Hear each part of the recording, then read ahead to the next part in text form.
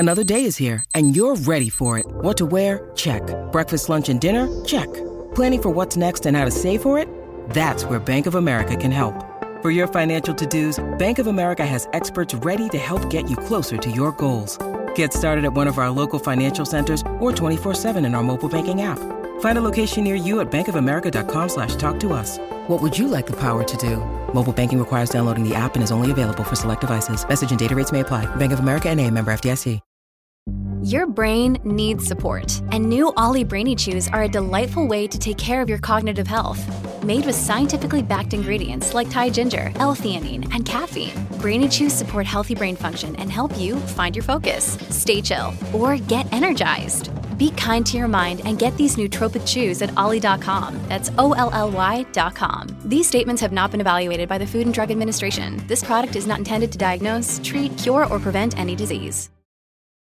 Look, Bumble knows you're exhausted by dating. All the, must not take yourself too seriously, and 6'1" since that matters, and what do I even say other than, hey? Well, that's why they're introducing an all-new Bumble, with exciting features to make compatibility easier, starting the chat better, and dating safer. They've changed, so you don't have to. Download the new Bumble now. Welcome to the New Books Network. Hello, and welcome to the Economic and Business History channel. I am Paula de la Cruz Fernandez, and I'm your host today. I'm a historian of gender and business, and I'm also a host and editor in the New Books Network in Espanol, which I encourage you to listen to. Today, we are meeting Dr. Lydia Pyne. Welcome, Dr. Pyne. It's wonderful to be here. Dr. Pyne is a writer and historian interested in the history of science and material culture. Her writing has appeared in The Atlantic, Nautilus, Slate, History Today, Hyperallergic, and Time, as well as Archaeology. She's currently a visiting researcher at the Institute for Historical Studies at the University of Texas at Austin. In 2019, she published Genuine Fakes: How Phony Things Can Teach Us About the Real World with Bloomsbury. And today we're talking about her most recent book, Postcards: The Rise and Fall of the World's First Social Network, published with Reaction in 2021. I want to start the interview by asking you to tell us a bit more about yourself and your professional career. What made you become a historian? I knew that going into graduate school, I was interested in history, in archaeology, in sort of big questions of material culture, how humans use things, how we think about things, how we think about objects, and those sorts of things. And so the books that I write and the questions that I'm interested in pursuing in these books, I think tend to circle around these questions of humans and how we think about stuff. And so a previous book that was sort of a precursor to Postcards was Bookshelf, which is a cultural and object history of bookshelves that was published by Bloomsbury in 2016. And a lot of the resources and things that I ended up exploring for Postcards were inspired by this bookshelf project that I had done previously. Wonderful. So then what inspired you to write Postcards? Why Postcards? Why Postcards? Yeah. So there are a couple of different, it's such a great question. And there are a couple of different threads that I became really interested in exploring. And so, like I said, in 2015, I was working on the research and writing of Bookshelf. And I found myself at the New York Public Library, looking at the history of industrial institutional bookshelves and doing some behind the scenes tours of their bookshelves. And while I was there, I happened to come across, it was completely sort of by accident, it was serendipitous, I came across their collection of postcards. And it is this amazing, amazing room. It's a room full of card catalogs that are just collections of postcards. And I started looking through these postcards and just sort of thumbing through them. And it was such a, it was such a transformative moment to think about all of these messages that are being sent and received. And here they are sort of all collapsed into this amazing collection of postcards in card catalogs. And it felt like I was almost reading text messages or messages in bottles from 100 years ago. And I was so intrigued by the idea of these kinds of short communications that were saved and we could read as part of the record of material culture. So I sort of filed away the idea that I would be really interested in exploring a object history or material culture kind of history of postcards later on. And then in 2019, 2020, I was able to pursue this project with Reaction. I would say the other thread that was really inspiring to me about the book were the family history and personal postcards that sort of came out of the woodwork. So when I started talking to my extended family about, I'm working on this project about postcards, wow, people had saved a lot of postcards. And so people would just send me these boxes of postcards. And on one hand, it was super overwhelming because now I have all of the boxes of postcards. What do I do with them? But on the other hand, it was amazing to see just how incredibly varied postcards could be. I had family postcards that had been sent from Mexico in the 1890s. There were postcards that had been sent in Europe in the mid 20th century. There were postcards that were, from California, and it really just in looking through the giant scope of how these objects looked, I felt like inspired me to pursue postcards in a way that was not, that could be bigger than just, here's the history of one particular printer, or here's the history of one particular style of art on postcards. I think that there are a lot of postcard histories that do that, and they're incredibly valuable and interesting to be able to do this deep dive through one really specific thread of postcards. But sort of having these two experiences of having extended family sending me postcards, recirculating the postcards, if you will, and then having the New York Public Library collections, it felt like it helped me shape the interest in looking at postcards as a giant class of artifacts. So interesting. I wonder if there is an archive for Twitter messages or iMessages. Like, how are we going to study these messages in the future? Right, because the messages that I was reading, my great grandfather's postcards. It's like, I'm coming by train on Friday, or right. Thinking of like it felt like it filled the same sort of linguistic niche that text messages or iMessages do today, or that tweets or Instagram posts or all of the different social networks that we use. It felt like you could sort of trace them through these old postcard lines, sort of network by network. So your book starts with a period in the history of postcards that you labeled postcard craze, and it is connected to this moment in the U.S. Post Office's history when the institution survived a severe financial crisis in the early 20th century. Could you tell us a bit more about this period and how postcards became postcards? Sure. So the story of the U.S. Postal Service sort of being saved by postcards was pieced together by a historian, Daniel Giffords, who documents that in his work with postcards. And when I came across his work and I came across this story, I was so struck by this kind of way that postcards are able to leverage this giant institution out of its financial misery, and being able to sort of turn a profit 2 years later by 1911.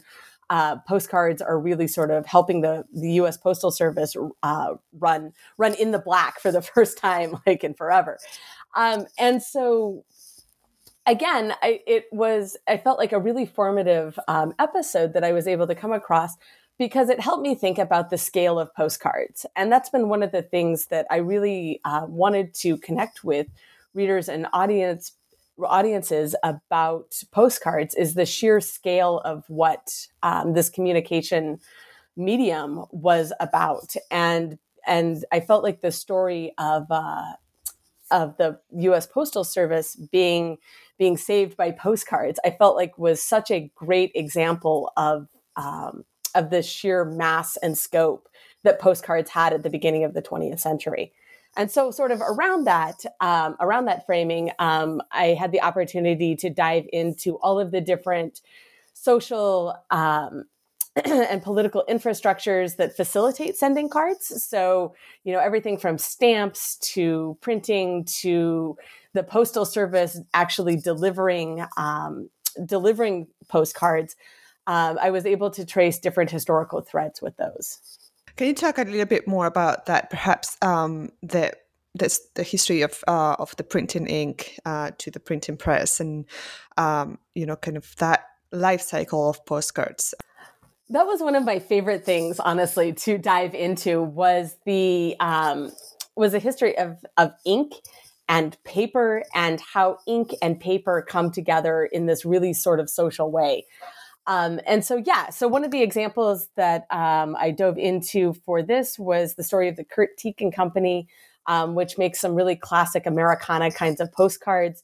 And it was fascinating to learn about how ink adheres to paper in different sorts of ways, and what are innovations that are necessary in ink chemistry and ink technology. And the same with paper, that sort of facilitate ink being able to stick onto postcards. And sort of with that, it prompted me to think about the questions of what is print, and how do we think about print, and how are postcards part of this tradition and this history of print. And so in talking with historians of print, they were able to sort of help point me toward the idea that print is social. And from there, it was really fun to dive into the questions of postcards being participatory media. And that's one of the things that I really was excited to take away from this project and to think about, was the idea that people have to participate in postcards, whether it's buying them, whether it's sending them, whether it's writing the messages. That fundamentally, I came to think about postcards as this participatory print media. Right, and it is also part of the history of industrialization. So what is the country that could be perhaps pointed to as the kind of the origins of postcards printing? Yeah, exactly. It's one of those really funny questions. It's a great question, and it's a question that everyone has, but it's sort of like, well, what is the first postcard? And I think trying to pin down the first of things gets really, it feels like it should be so straightforward, and it ends up being kind of tricky. Yeah, exactly. So a couple of contenders here. There is Theodore Hook in 1840. Who comes up with a postcard in England. It's sent as a bit of a joke. And so that's sort of one of the contenders for a first postcard.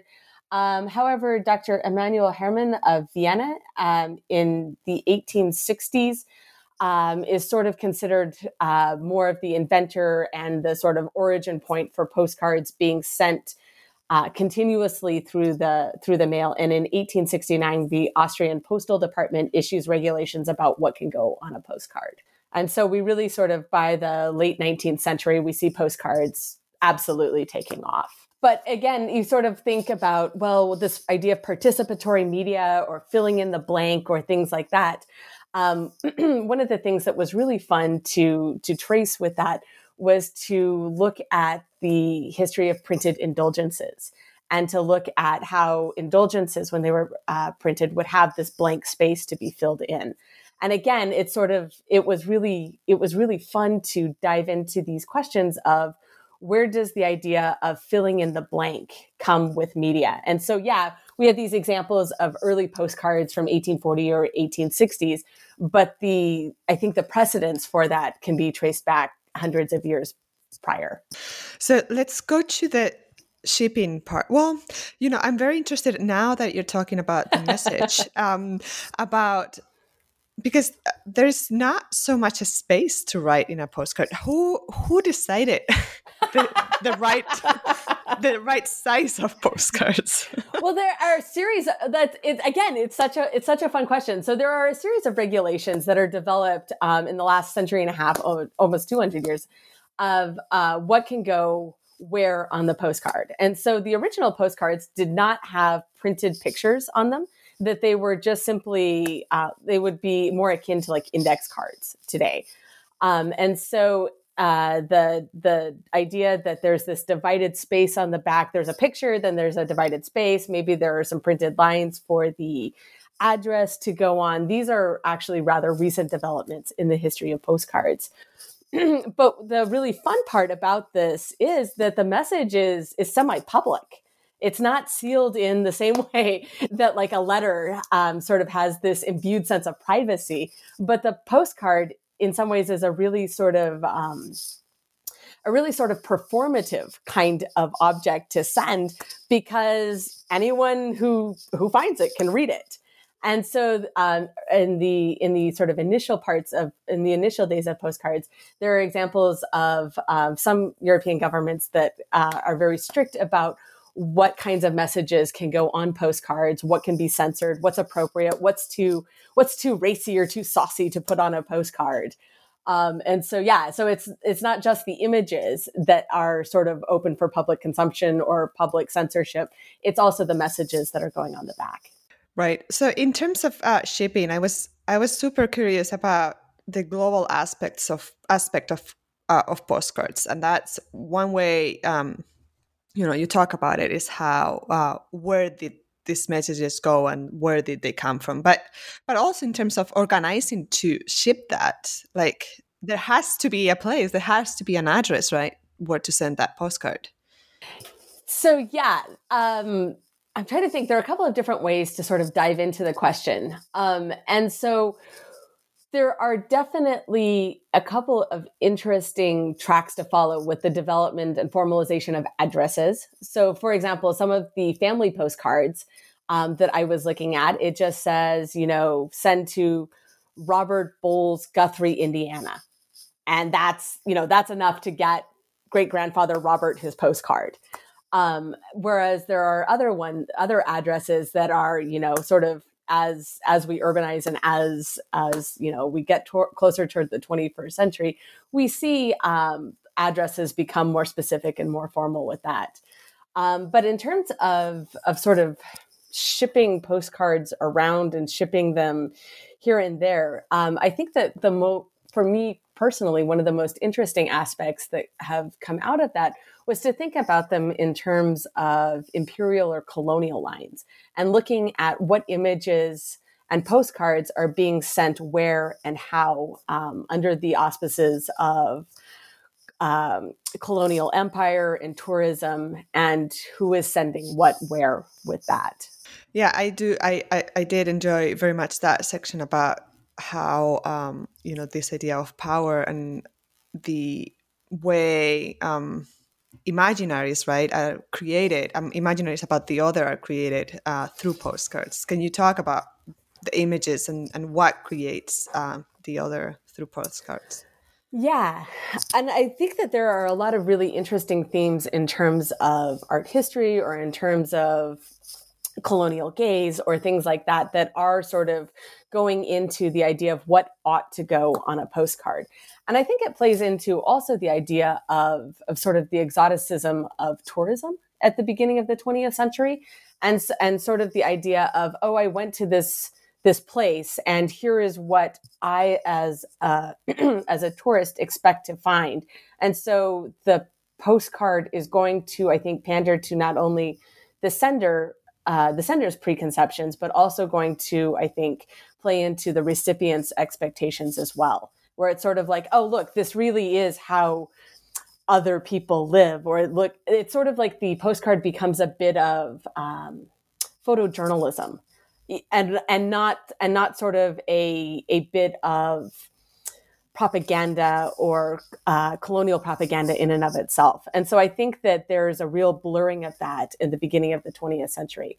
And some of the examples that that came up were really interesting to think about in terms of whether permissions were given for putting images on pictures, where the images were being printed, where images were coming and going from. But as you say, there's a lot about colonial power to unpack that goes along with postcards. Yeah, I think actually most of the images that you saw are of women, right? And of women doing traditional, perhaps labor in these countries that no longer exist, or in these countries that are now part of our market, right?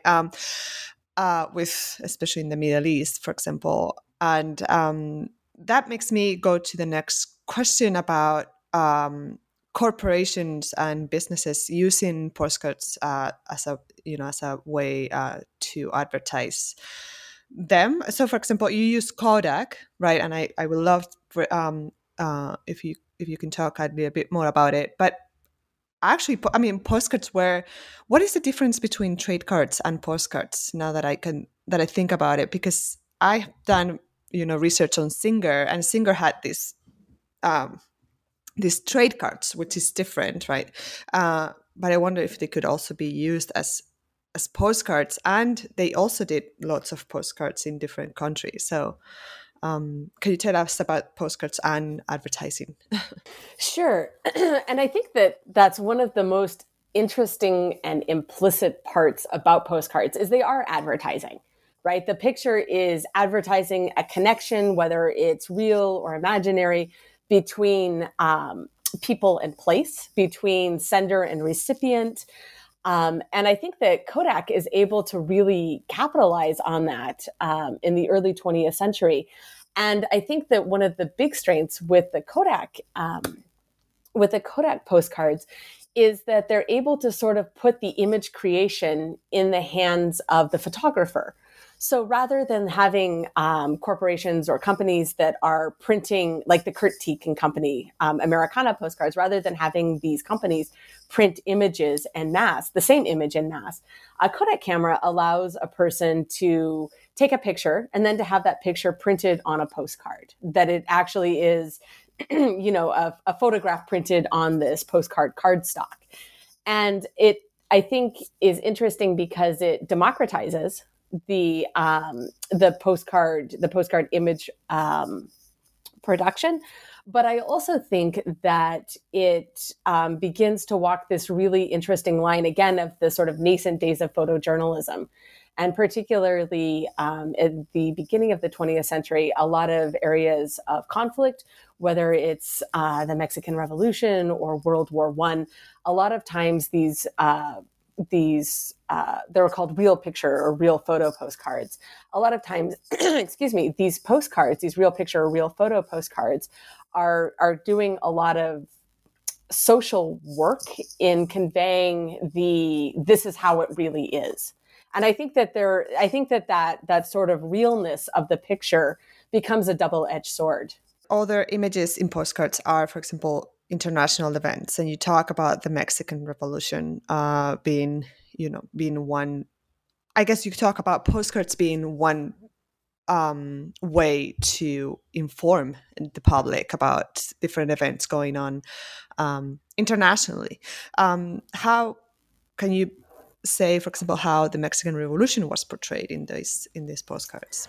Yeah, these were fascinating postcards to dive into. And so the postcards that I came across and that I used to think about this particular section and sort of the themes of propaganda, how are postcards, real picture postcards, used to create propaganda?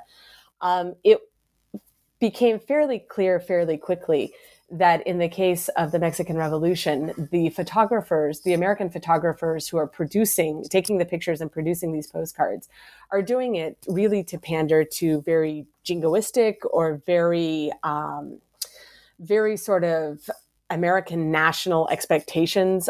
They are not flattering. They're not particularly, I'm trying to think of the word appropriate. So a lot of them I was very uncomfortable reproducing in the book.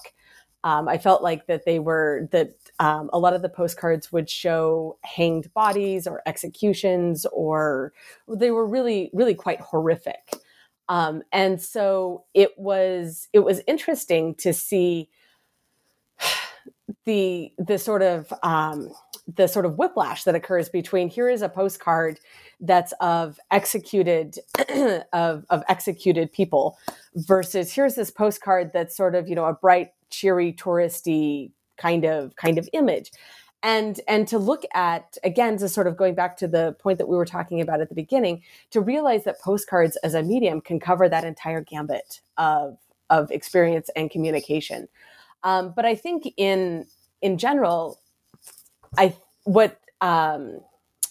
the experience of looking at the Mexican Revolution postcards and realizing which postcards had been manipulated or changed sort of in their printing process, and looking at the research that historians have done with that, it made me feel a little bit more skeptical maybe about some of the images that are produced. And it made me appreciate how much or how easy it is to give real picture postcards kind of a pass and to say, oh yeah, it's a picture. This is real. This is how something happens. But to realize again that it's framed, it's a curated kind of image. How much? What's the percentage of political or like international affairs images as opposed to perhaps touristy images or less? Goodness. I guess less political, right? Yeah.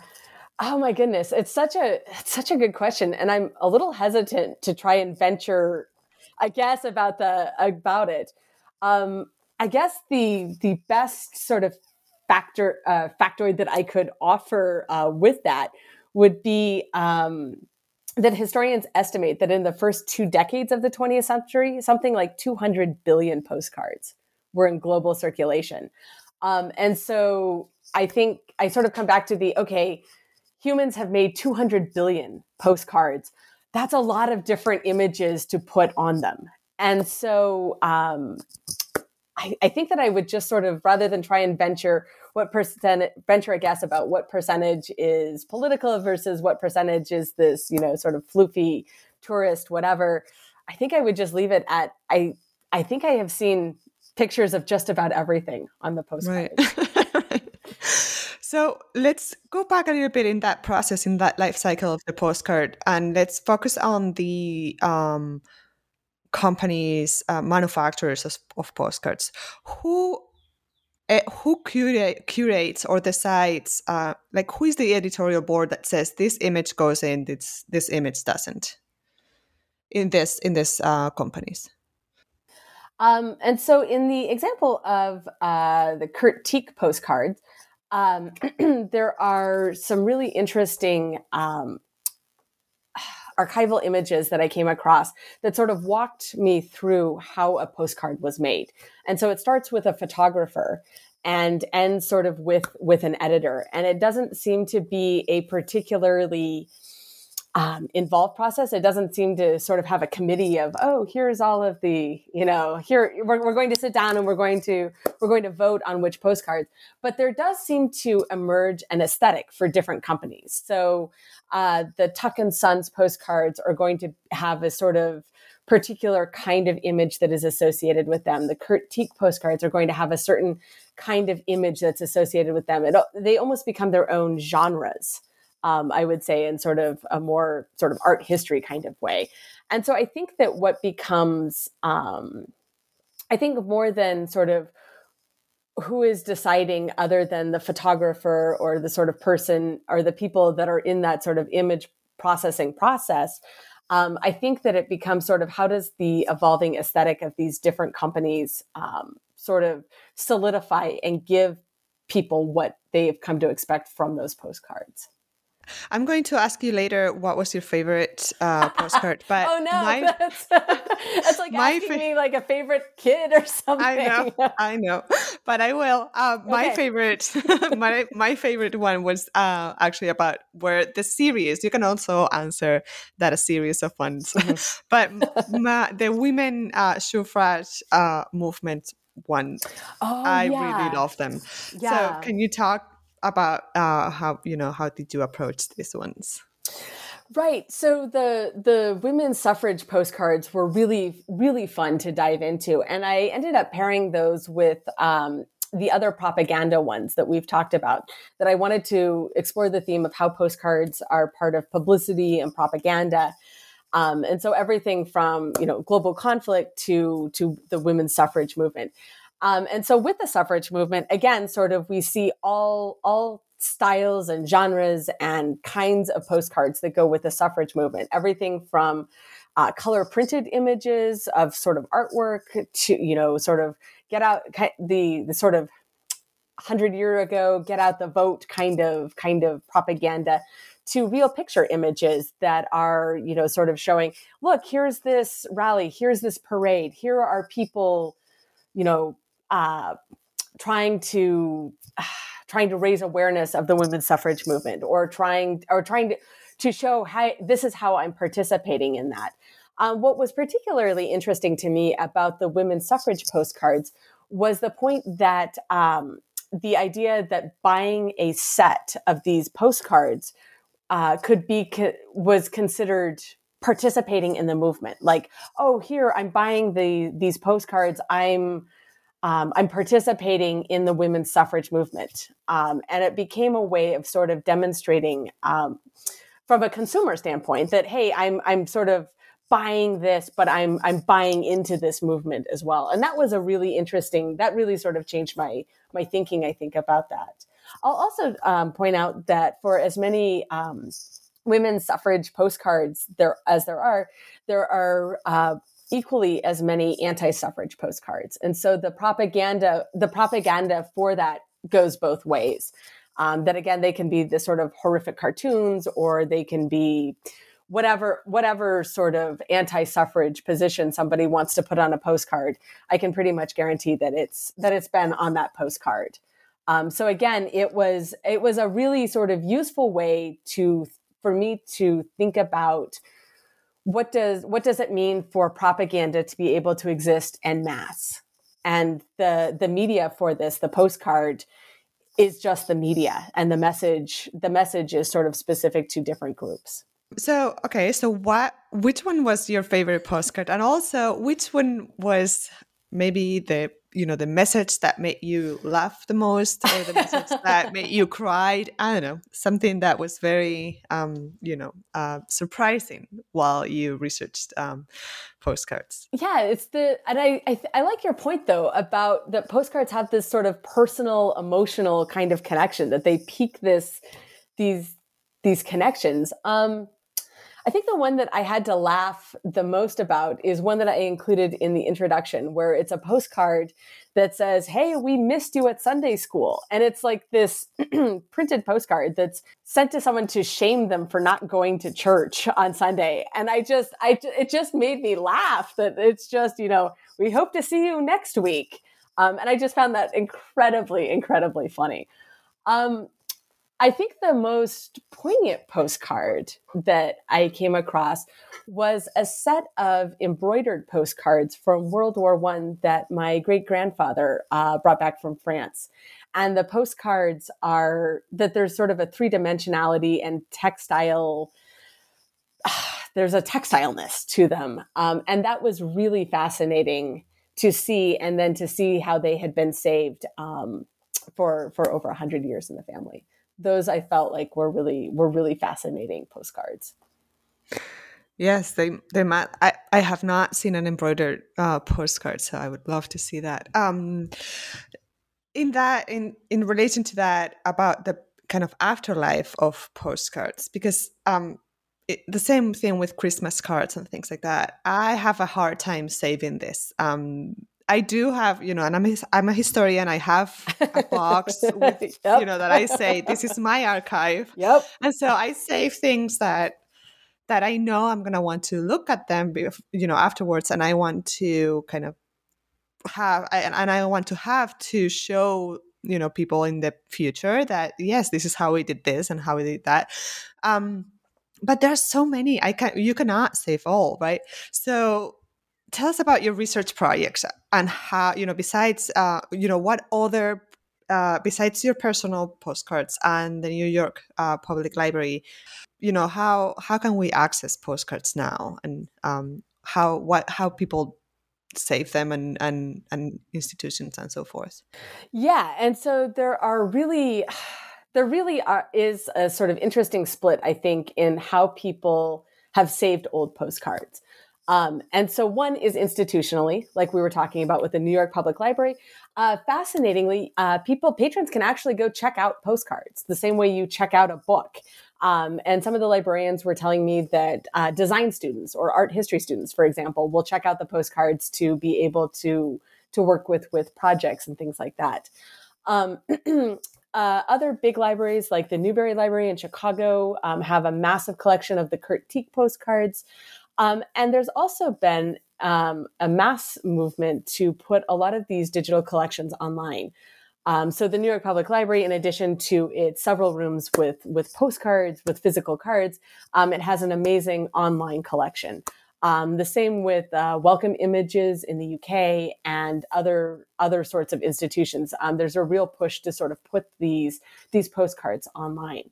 And I think that the interesting split between the physical card and the image online is for some of the online images, institutions will only put the front of the card, the picture, which is I think sort of it lets us get at the art history or the sort of image questions of the postcard, but I feel like we end up missing a lot of the the message that goes with that.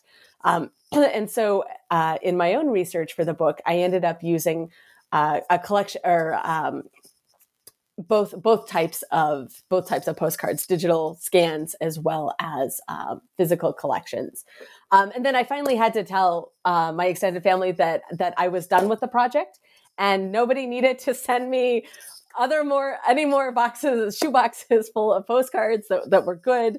But what was really sort of interesting and poignant about it, though, is a lot of older relatives had said, "Oh, I saved them because I knew that somebody would want them someday," or "I knew that I'm so glad that they're going to a project." And so there was a real sense that they were going to be important, and so I saved them.